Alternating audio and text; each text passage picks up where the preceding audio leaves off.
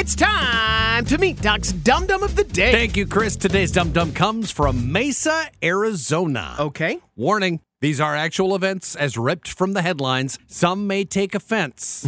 Some may giggle. We're not here to judge. Okay. Please remember, I am only the messenger. Oh, boy. 20-year-old Jeremiah Sykes has a few questions to answer after apparently finding Jesus recently. Oh. More to the point, it's the path Jeremiah took that's raising some eyebrows. Okay. A winding and confusing path that he strayed from just as fast as he found it. The weirdness went down this past weekend when Jeremiah walked into the One Life Church around 2:45 in the afternoon. Okay. Shortly after that, cops got a call from the church. There was an issue. Uh-oh. A man had climbed into their baptism fountain and refused to leave. Oh, and he was naked.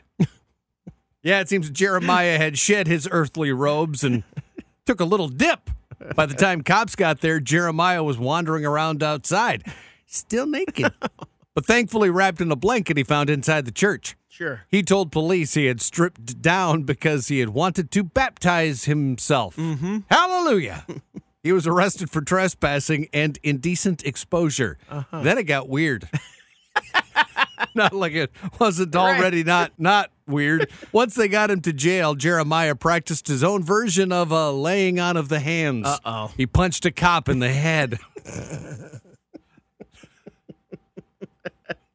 Then he hit another cop in the face when they tried to stop him. Uh-huh. That got him a few new charges of resisting arrest and aggravated assault. I don't think he understood the question, what would Jesus do? Because that ain't it.